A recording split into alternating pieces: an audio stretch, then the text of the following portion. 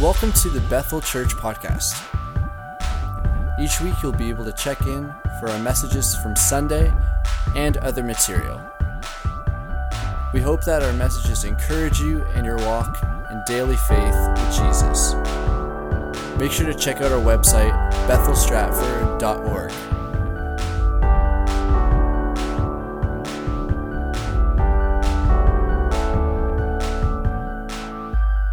Well, I just want to first of all say thank you so much for joining us this morning. I'm excited to share God's Word and His message for us communally and for you personally. My name is Carlo. I'm the student pastor here, and so I take care of all of the teenagers and all of the drama and all of that good stuff. But I'm so excited to share with you this morning.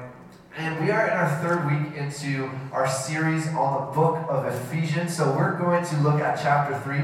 So if you brought your Bible, whether that be digitally or actual, like a real Bible, which I don't have mine on my table right now, so I'm a total hypocrite, so please forgive me.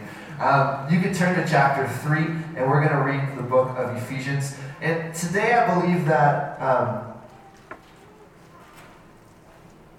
we're going to hear from God through His Word. And Paul is the writer of this letter. And this book, Ephesians, that you find in the New Testament, is actually a letter written by this guy named Paul, who is a follower of Jesus, to the Ephesian church. And there's an overwhelming theme throughout every chapter of this book. And it's the word purpose. Say purpose. Purpose. Paul is writing about purpose throughout this book. Today I actually believe that we can discover collectively our purpose for the church. And I didn't even plan this. I just was told to preach on Ephesians chapter 3. But we are in a series at youth right now, figuring out who we are as a youth group and who we're going to be and what our purpose is. So if you're taking notes, I want you to title this talk this morning, For All the People. Can you say for all the people? For all the people. So I just encourage you to take notes. You can take it on your phone, you can take it on paper, or you can even draw it on your arm for all I care. So whatever is going to help you remember. But as you're flipping to Ephesians chapter 3, the title of this part of Paul's message is called God's Marvelous Plan to the Gentiles. So we're going to read from verse 1 to 13. Here we go. For this reason I, Paul, the prisoner of Christ Jesus, for the sake of you Gentiles. Surely you have heard about the administration of God's grace that was given to me for you. That is, the mystery made known to me by revelation, as I had already written briefly. In reading this, then, you will be able to understand my insight into the mystery of Christ, which was not made known to people in other generations, as it has now been revealed by the Spirit to God's holy apostles and prophets. This mystery is that through the gospel, the Gentiles are heirs together with Israel, members together of one body, and sharers together in the promise in Christ Jesus. I became a servant of the gospel by the gift of God's grace given me through the working of His power. Although I am less than the least of all the Lord's people, this grace was given me to preach to the Gentiles the boundless riches of Christ, and to make plain to everyone the administration of this mystery, which for ages past was kept hidden in God, who created all things. His intent was now, through the church, the man of God should be made known to the rulers of the authorities in heavenly realms, according to His eternal purpose that He accomplished in Christ Jesus our Lord. In Him and through faith in Him, we may approach God with freedom and confidence. I ask you, therefore, not to be discouraged because of my sufferings for you, which are your glory. Every time I open the Bible, I like to use a study Bible when I'm reading, because a lot of times I'm like, I don't understand what you're saying until you say Jesus. I'm like, I got that one, but I don't know about a lot of other stuff. So if you don't have a study Bible, go to the Gospel Lighthouse downtown, pick up a study Bible. At the bottom, it will tell you all the answers to your confusion. Why am I saying this? I believe that understanding the Bible in context is going to really help you understand it for your life today. So if you crack open the Bible and you just read it and you just take it for what it's saying, and you don't understand the context of Paul writing to a letter to this church, what state they were in, what state he was in, we can actually confuse and misinterpret and misread what God is actually trying to say to us through his word today. So look at the study notes. It's all there for you. You can just be a preacher. I'm just preaching the study notes this morning, right? Let me give you some context. Paul is under house arrest as he's writing this letter to the Ephesians. So he's in Rome,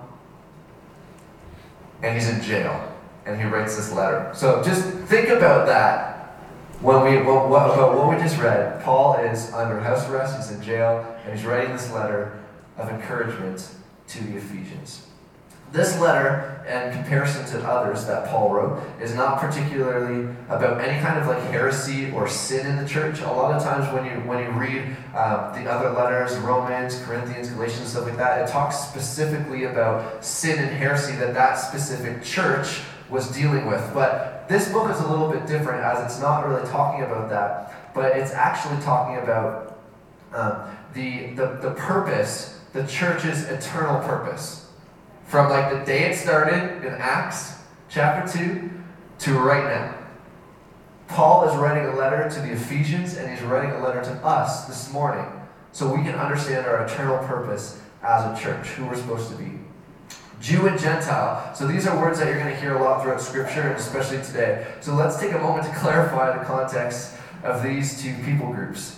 Because if you read Old Testament and New Testament, you're going to see that a lot, and it can become very misunderstanding when you're trying to understand the people group of Jew and Gentile in the Bible days. So God used the Israelites as people who would bring Jesus through the world to the world through the Jewish family line.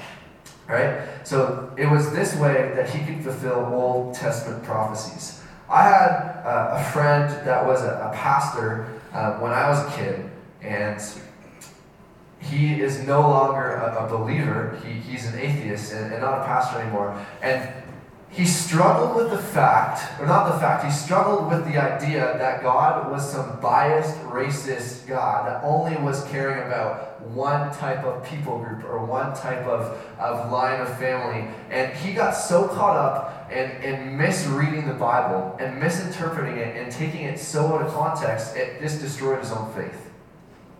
And it was so sad to hear that even as a kid, because I was like, God is not biased. God is not racist. If anything, the gospel is a book to humanity about love, how much God loves us. So if you're here this morning, I don't want you to get confused. God is not a biased God who loved one group more than another. He does not love the Jews more than the Gentiles. All right? With all the finished work of Jesus, the cross, and the resurrection, Paul was preaching to all people, both Jew and Gentile and Italian. All right? Rome, okay? It's in the Bible. There's a book on it. I didn't even write that in. I try not to write laugh lines in, but that one was pretty good. So this chapter, Paul is writing a letter to the Ephesians that no sin, no heritage, no upbringing, no tradition will exclude you from being a part of God's family anymore. If that's the way that you felt before because you were not part of this group and this type of people over here, no longer is there anything that's going to hold you back from being a part of family, because Jesus died, say it with me, for all the people. One more time. Jesus died for all the people. Could we bow our heads, close our eyes? Let's just take a moment to pray. Jesus, I thank you this morning that we just have a safe, inviting, comfortable place to come and build community, and specifically just to grow closer to you, Lord. So, Father, I pray over these next 20, 30 minutes or so that we would be able just to understand our purpose collectively as a church. God, would you speak to us in what specifics we are even supposed to do and who we're supposed to be. God, I pray that we would grow stronger in community here, that we would be more of a family, and that as we leave this place, that our family would continue to grow every single week. God, would you teach us today that the gospel is for all the people. It's not just for us. Church is not a Christian club. Lord, remind us today of that truth. We pray. Amen. So let me ask you this question. Have you ever been picked last in a game or a sport? Pastor Chad? No way, because you're the best at all sports. I've been there, not on dodgeball though, if you know what I'm talking about, students. They have bruises from dodgeball. I'm just kidding. Getting picked last in a sport is like the worst feeling in the whole world. I want you to picture gym class, back in the day at school, or hanging at the soccer field with your friends, because I'm Italian, so we're playing soccer this morning. You know, we're not talking about Blue Jays, we're not talking about Maple Leafs, we're talking about Roma, all right? The best team in the whole world. Nobody likes soccer in this room, that's okay. You're not going to change my mind. Yes, we got three. We got 3 people. That's awesome. You guys are now my favorite people that attend Bethel Church. You're the best. And you would be even better if you liked an Italian team more than a German team. I'm just gonna put it out there. I don't know why I'm talking about that, because Italy didn't even make the World Cup qualify this year, and that's just sad. So don't listen to anything I'm saying about soccer. I don't even know.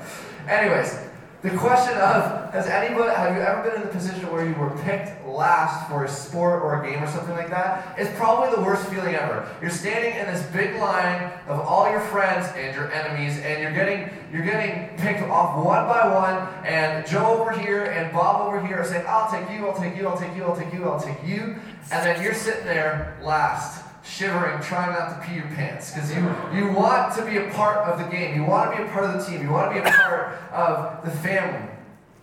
There's no worse feeling getting picked last, because technically, getting picked last is not actually getting picked at all. It's getting put up with, because nobody wanted you, right? It's terrible. It is the worst feeling in the whole world. Can I just get a show of hands? Can we be honest? Were you picked last in sports class?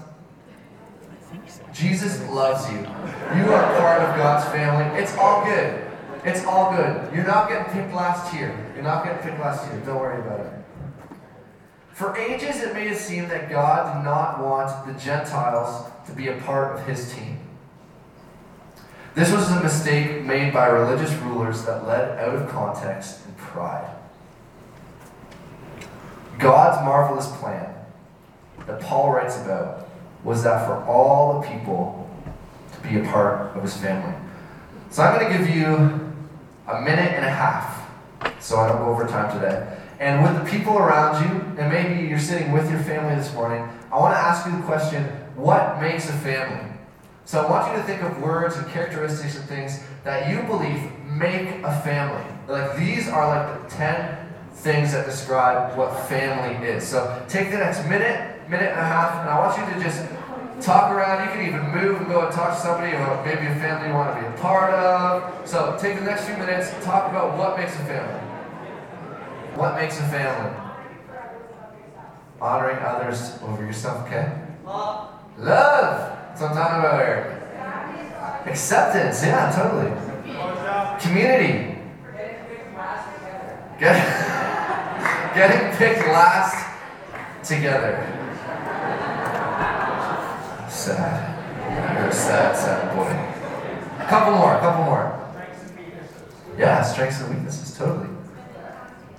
Respect, spending time together. You know what? That is a perfect segue into my next point. I was waiting for somebody to say that. You guys are going to be so annoyed by this because we've talked about it so much. But I'm just going to talk to you about it again this morning, okay? Hey, how did you know? I want to talk about 3 things we can learn from this part of the text in Ephesians chapter 3. The first thing is this. So if you're taking notes, this is your first point. We are better together. I'm a big believer that we don't understand and believe something until we're tired of hearing it. So, that's for you guys. Now, I've heard this message a million times. We don't really, truly believe something that we hear till we're tired of hearing it. Not in every case. In most of my cases, it's probably what it is. Let me give you an example. I heard the gospel of Jesus for a long time. And then it clicked. In McDonald's. When I was like 14 years old. Mixed salvation.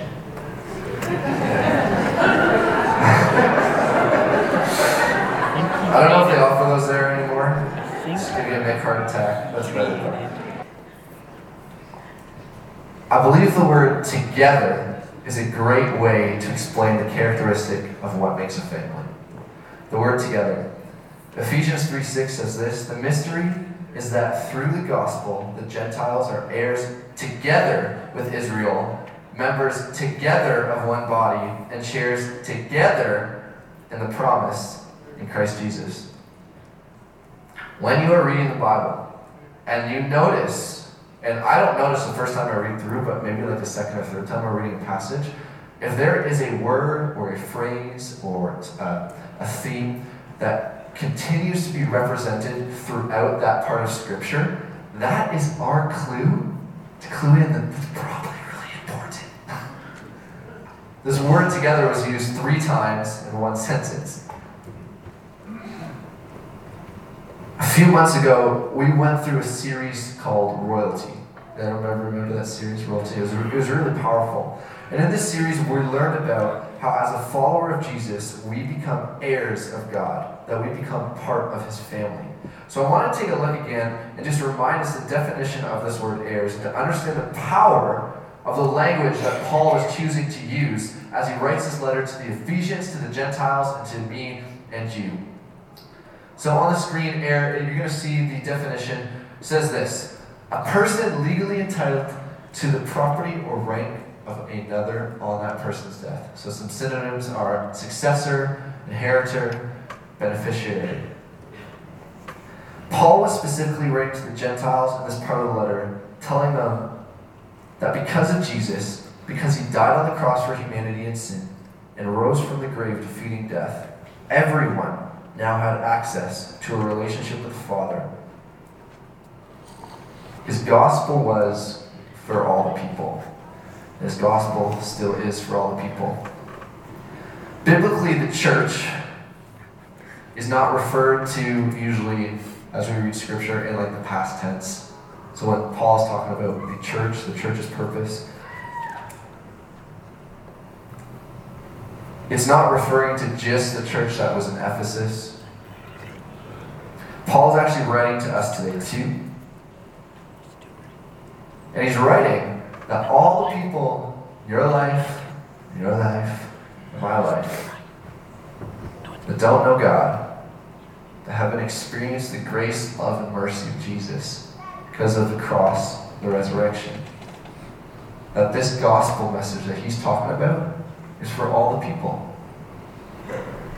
If it's limited to the butts and seats this morning, we have missed the point. We have missed the mark. The gospel message is for all of humanity. God did not send himself down as a human being to die the most painful, embarrassing, gruesome death that you could have in that day, and probably still today, for like 50% of the world.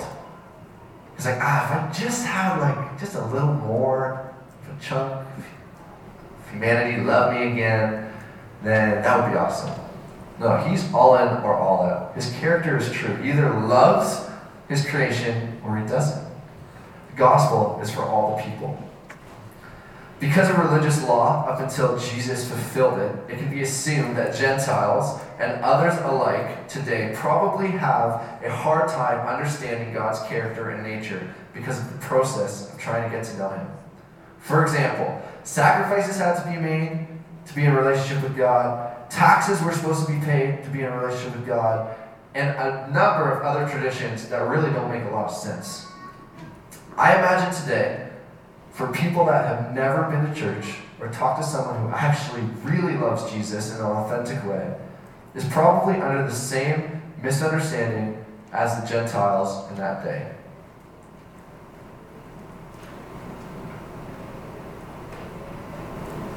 They probably think that they have to do all the right things, say all the right words, pray this many times a day, see a certain person live a certain standard to be in a relationship with God. This message this morning is not just for believers in the room. It's for anybody who's searching, that has questions, that has doubts. So I want to remind you this morning that that is not true. The gospel is for all people. And because of Jesus, there is nothing you have to do other than put your faith in him to be in a relationship with God. That's it. You don't have to come and see me if you want to pray. You don't got to do that. Please don't do that. I'm just kidding. I'd love to pray with you. You don't have to pay a tax, although I'll take your money. Also kidding, kind of. I'm trying to get married, all right? Give me a break. It's expensive, man. You don't have to make certain sacrifices, all right, to follow God. You just have to believe in Jesus and believe that he died on the cross and rose again. And he sets you free from a life of bondage and sin. He gives you purpose. He gives you destiny. For those that are believers in the room, our purpose is to welcome each and every person that walks through these doors and make them feel like family, because we're better together. Say better together. You sick of hearing that? Yes. Yes, now you got it then. Good. Bethel Church is and is becoming the hub for those who are searching for something more in this life, for those who have hit rock bottom, for those who are looking to belong, and for those to discover great purpose.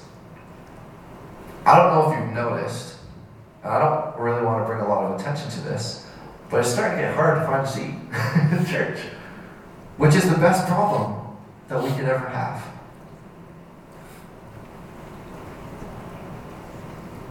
We're becoming a place where people can come and experience the love of Jesus in a new and a fresh way. And I'll tell you this, they're not coming because of posters out on the lawn or Facebook spam or any of that kind of stuff. They're saying, is there really a God? Is there more to this life? Heard about Bethel. Heard that there are some pretty awesome people there. Maybe I'll go check that out.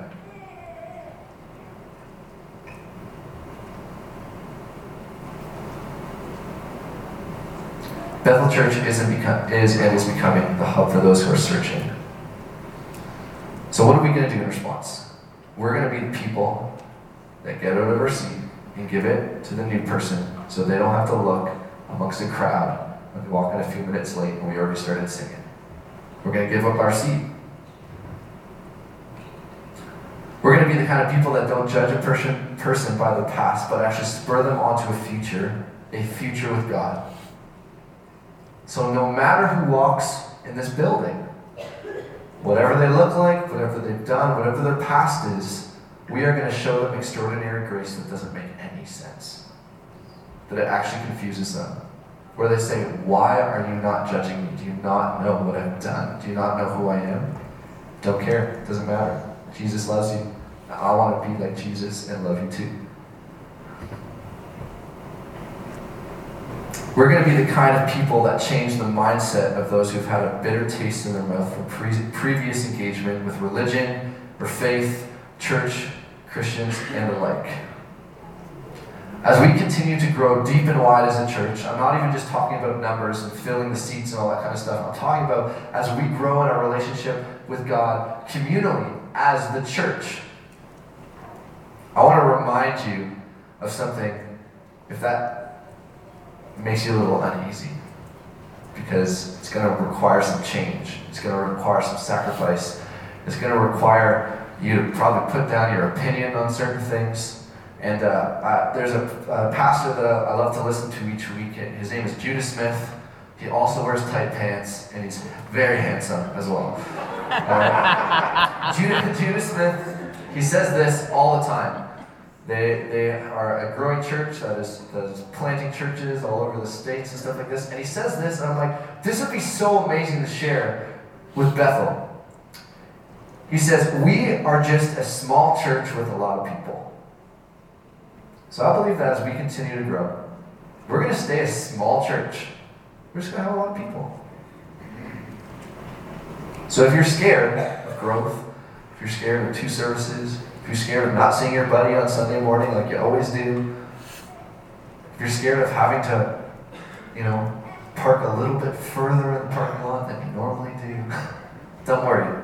We're not gonna, the plan, I think I can say this for you, Pastor Chad, please correct me if I'm wrong, is not to become this big, crazy, mega church. And I don't even think there's anything wrong with that.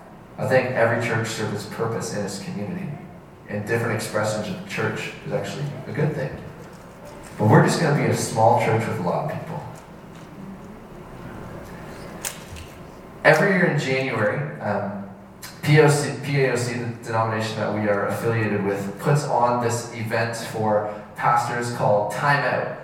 And I was hesitant of going to it because I thought I was going to get in trouble. No, I'm just kidding. That was a lame joke. That wasn't as funny as my other joke.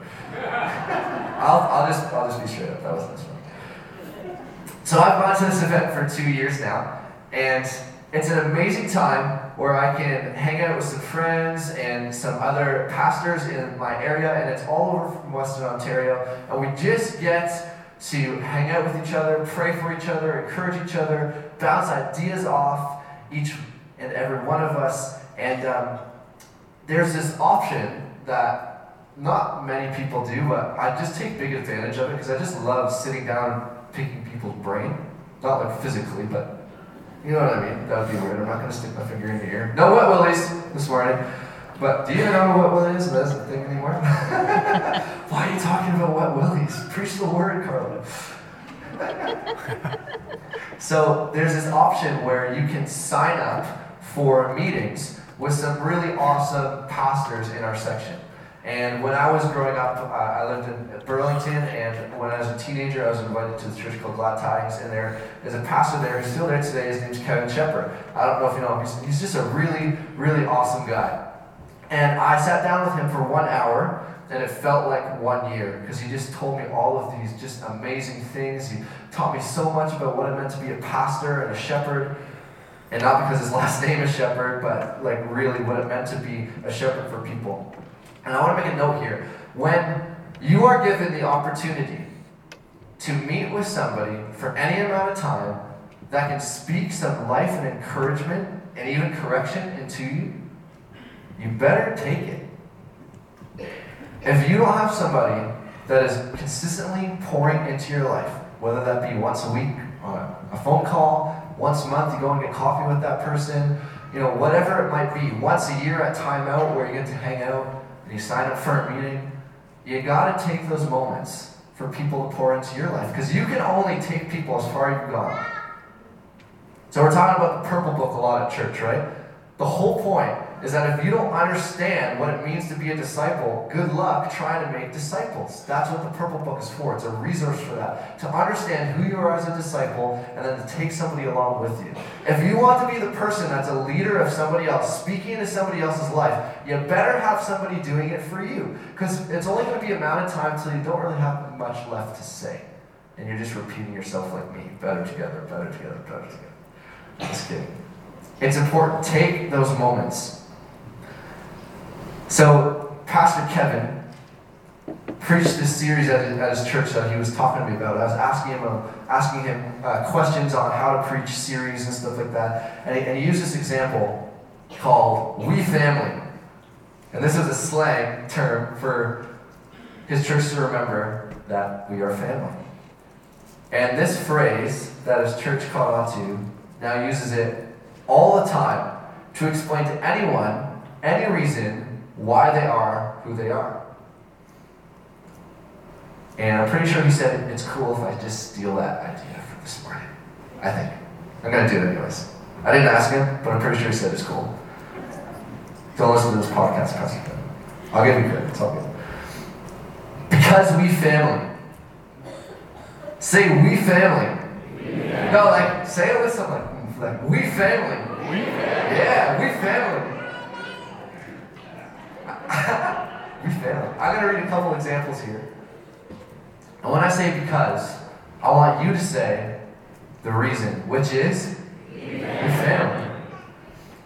So when someone is sick and needs some care packages and meals prepared while they recover, we're going to do it because We're family. And when someone in our community has financial troubles and needs a miracle, we are going to raise funds and bless them because we're family. And when someone new who isn't a believer walks into our building and is here to explore who God is, we are going to embrace them and treat them like they are already family because we're family. First thing we learned this morning from this text is that we're better together. Is that God's marvelous plan for the Gentiles, aka people that are not in a relationship with Him yet, would know that they can experience the love of Christ and the love of God through the cross and the resurrection and become part of God's family and part of our family at Bethel. I know I was only finished the first point, but that was just a really long one, so don't worry. I'm not going for 40 more minutes, I promise. I got a timer, which youth means nothing, but I just put it there to make me feel better. Second thing we can learn from this text is there is nothing left in the way. So if you're taking notes, you even text that to yourself or something, say, we are better together, and there is nothing left in the way. I want to read a part of Ephesians again. It says in chapter 3, verse 12, in Him and through faith in Him, we may approach God with freedom and confidence. I'm going to be real blunt this morning. I'm going to share a story where I stole something. Oh my goodness. Have you ever stole something before? Yeah, of course I stole Maddie's heart. Yeah, that's what I'm talking about this morning. I can't even take credit for that one. That was good. But honestly, has anybody stole anything? So big right now. I'm just kidding. I have the car I came in here isn't even mine. I remember when I was a kid, my dad would take me to the local Long McQuaid music store. Let me tell my story. And before I was a Christian, I was just stuck in sin. I was stuck in my ways. And I remember a time when he took me there, and I came up with this brilliant idea that I was going to steal something to make me something. I wanted to be a rock star. I wanted to be a musician. I was obsessed with Nirvana. I had everything Nirvana. I just wanted to be a rock and roll musician. I just really want to be like John. That new guitar, man, is so awesome. I'm super jealous. I'm going to steal that. It was so... Keep your eye on that. We family, so we're sharing. What's yours is mine, what's mine is mine. It was one thing growing up playing guitar, because my dad played guitar and he showed me the ropes and all that kind of stuff. But there's something cool about playing the drums. You know, I'm talking about Sam, Gab, Mike. Playing the drums is it's pretty freaking cool. There's not much like being a drummer. And you got that stank face going on, or play, you're just in the groove. You get to be the loudest guy on the team. There's something awesome about playing the drums. So I was like, I'm going to be a drum player. I'm done with the guitar. I'm going to play the drums. So I stole a pair of drumsticks from the dollar bin, of course, because I'm not that messed up. Right? Yeah, with tax, it was probably around $3 at that time. Still not okay. I also stole a pack of gum when I was a kid. But more importantly, I stole these drumsticks. The way I did it is I put them half down my pants and the other half up here. So when I was walking, you couldn't even tell.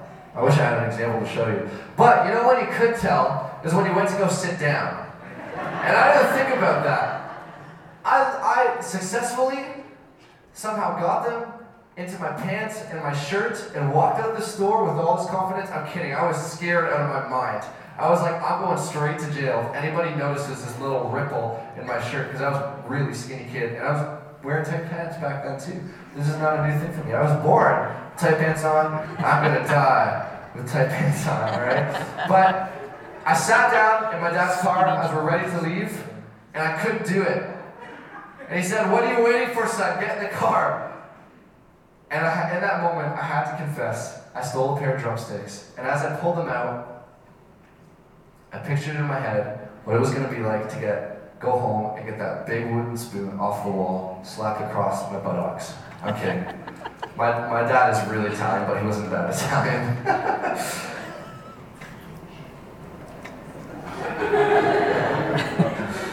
I have a scar to show. I'm just kidding. In that moment, as a son, I was thinking all of these things, that my dad was going to hate me, that he didn't like me anymore, that he was disappointed in me, that he was mad at me, that he was going to freak out, hit me with a wooden spoon. It was a big wooden spoon, okay? If there's any Italians in the room, like, you know what I'm talking about. It was a big wooden spoon, not the kind that you eat with, just the kind that you hit with. And my dad did the opposite in that moment. He showed me compassion and love. Why do I tell you this story?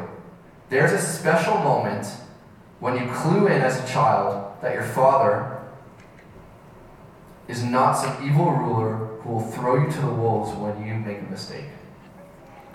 Paul made this very clear to the Gentiles in his letter, and us today, that because of Jesus, we can now go to God in freedom from judgment and confidence that he can restore us. I want to read you two scriptures. Romans 8, 1-4 says this: Therefore, there is now no condemnation for those who are in Christ Jesus, because through Christ Jesus, the law of the Spirit who gives life has set you free from the law of sin and death. For what the law was powerless to do, For what the law was powerless to do, because it was weakened by the flesh, God did by sending his own Son in the likeness of sinful flesh to be a sin offering. And so he condemned sin in the flesh in order that the righteous requirement of the law might be fully met in us, who do not live according to the flesh, but according to the Spirit. That's the beginning of Romans chapter 8, and I want to read you the conclusion of Romans chapter 8. And I encourage you, and we don't have time this morning, but I encourage you to read that today. Romans chapter 8, 31-35 says this: What then shall we say in response to these things? If God is for us, who can be against us? He who did not spare his own Son, but gave him up for us all, how will he not also, along with him, graciously give us all things? Who will bring any charge against those who God has chosen? It is God who justifies. Who then is the one who condemns? No one. Christ Jesus, who died, more than that, who was raised to life, is at the right hand of God and is also interceding for us. Who shall separate us from the love of Christ? Through Jesus, both Jew and Gentile can now freely communicate with God. No longer does one have to see someone in a higher religious rank to talk to God, to ask him for forgiveness, to pray, and to even pray boldly with confidence. Today, this still remains true for you and me, church. We can talk to God. There's nothing you have to do, no one you have to see, nothing you have to wait for. Jesus made a way to the Father. If you go look on the wall up there, it says, "A bridge to life in Christ." Jesus is the way, the truth, and the life. We're better together. There is nothing that's in the way. My last point this morning of what we learned from Paul's letter is love everybody. We have a bad reputation for this. Our entire faith is based upon this word. We got to do a better job at it. This first half of the chapter we've been learning from this morning. Let me read that again. The first half of this chapter we have been learning from this morning to specifically written to Gentile people. But there's a second half. So we've read the first half of the chapter, and I want to read you the second half in a moment. Paul writes a prayer of who God desires his church to be and what to do. So if you have ever wondered about calling, purpose, or destiny, or who you are supposed to be and what God's plan is for your life, I'm going to tell you it right now. You're like, I've been waiting for this moment for years. It's right here. Prayer for the Ephesians and for Bethel Stratford. For this reason, I kneel before the Father, from whom every family in heaven and on earth derives its name. I pray that out of his glorious riches he may strengthen you with the power through his Spirit in your inner being, so that Christ may dwell in your hearts through faith. And I pray that you, being rooted and established in love, may have power, together with all of the Lord's holy people, to grasp how wide and how long and how high and how deep the love of Christ is, and to know that this love surpasses all knowledge, that you may be filled to the measure of all the fullness of God. Now to him who is able to do immeasurably more than all we ask or imagine, according to his power that is at work within us, to him be the glory in the church and in Christ Jesus through all generations forever and ever. Textually, this prayer that Paul writes to the Ephesians and to us today is broken down into 3 parts.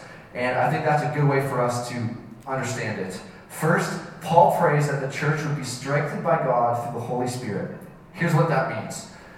To love another that is selfless is a result of the Holy Spirit working in us. It's not on our own strength. I don't know about you, but I, on my own strength, have a hard time loving people that I don't want to love. It's only by the work of the Holy Spirit in me, and me spending time with the Holy Spirit, that will produce fruit like joy, peace, patience, goodness, kindness, faithfulness, self-control, and love. I think I got them all. Good job, Pastor. Got them all. Second is this. Paul prays that we as the church would be rooted and established in this love.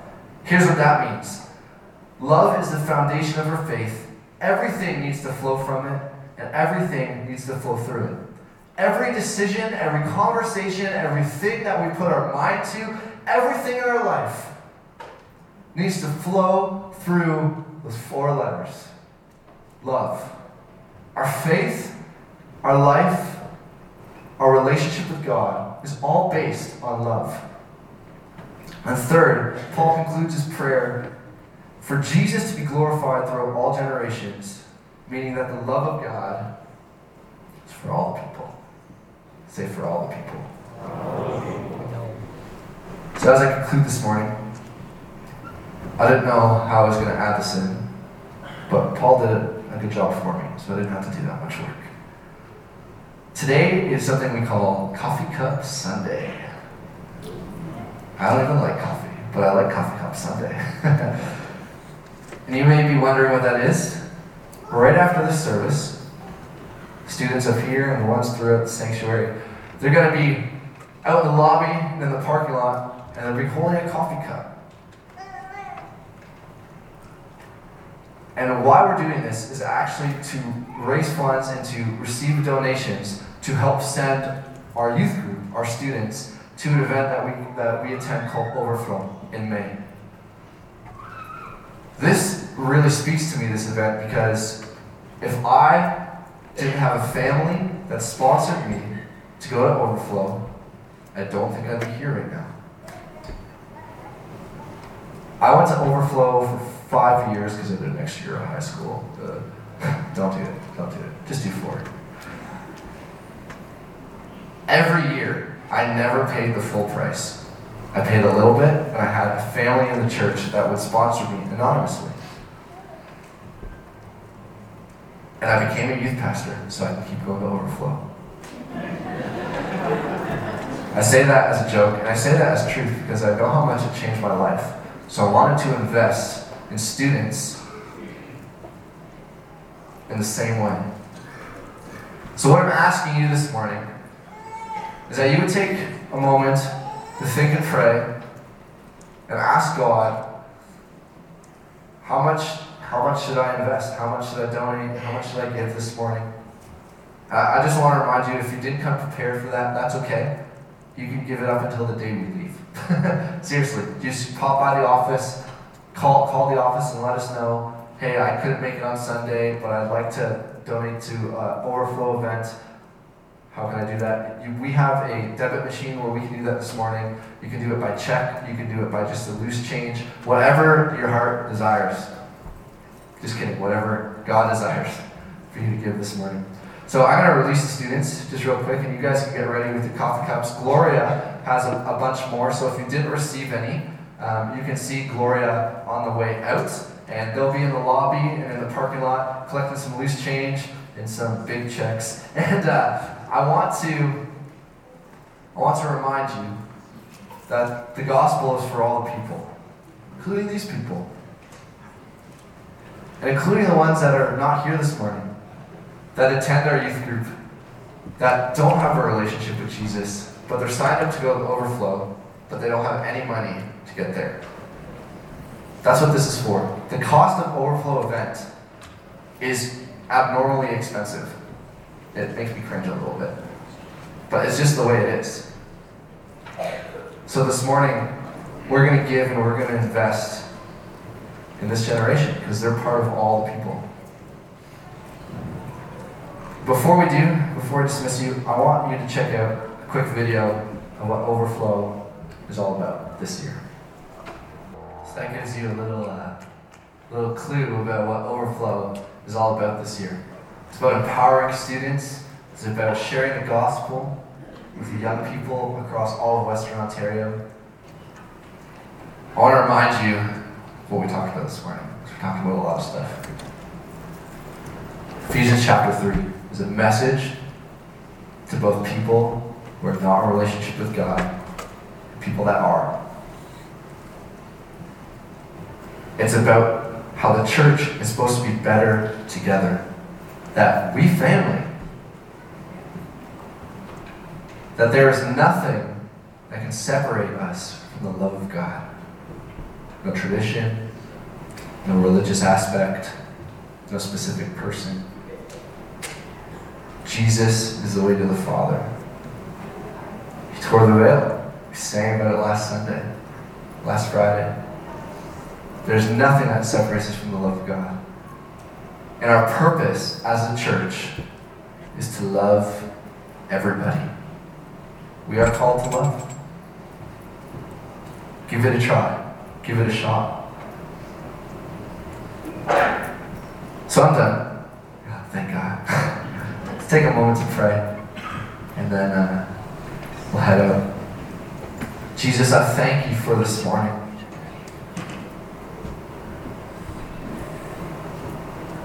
For your love for us that never fails us, that is never changing, that set us free. And God, I thank you for your word, that it's holy, and it's not a history textbook, but it is a living word that is speaking to us today, even in this moment. So God, as we read about a letter that was written to a church, Father, will we receive that letter to our church this morning? That we will include every single person that walks in this door, no matter their lifestyle, their choices, their opinions on anything. God, that we would meet them where they are with love. Because we family. We're part of your family, God. God, I pray that we would realize, if we're not in a relationship with you this morning, that there is nothing that can separate us from your love. All we have to do is receive it because it's a gift. Jesus, will we be more like you today? Will we be more like you? Learning how to love people just as they are, just like you do. We do this every week, and with your eyes closed and heads bowed, I just want to ask if there's anybody in the room, because I always want to make the opportunity. If you are not in a relationship with God, and you want to make that decision this morning, there's nobody looking around, I just want you to quickly just pop up your hand and put it right back down. And I would just love to pray for you this morning. And if you're in the room and you feel like you need to rededicate your life to Jesus this morning, and you know, because you were reminded that there's nothing that can separate you from his love, I want to take a moment to pray for you. So if you relate to either of those things, would you just slip up a hand real quick? Awesome. Anybody else? You want to start a relationship with God, or you want to rededicate your life to God this morning? Awesome. So Jesus, I pray for each and every person that raised their hand. Lord, they would know they are so loved by you. I'm just going to ask us, just as a church, to repeat after this prayer. Father, would you forgive us for our sin? We thank you for the cross, the resurrection, and the Holy Spirit who lives in us. Would you restore us this morning? Would you reveal the purpose you've placed on us, which is to love and to welcome each and every person, because the gospel is for all the people. Amen. Amen. Thanks for checking out this week's message, Bethel Church Podcast. We hope that it's blessed you and encouraged you, and that you come back and check out next week's message as well.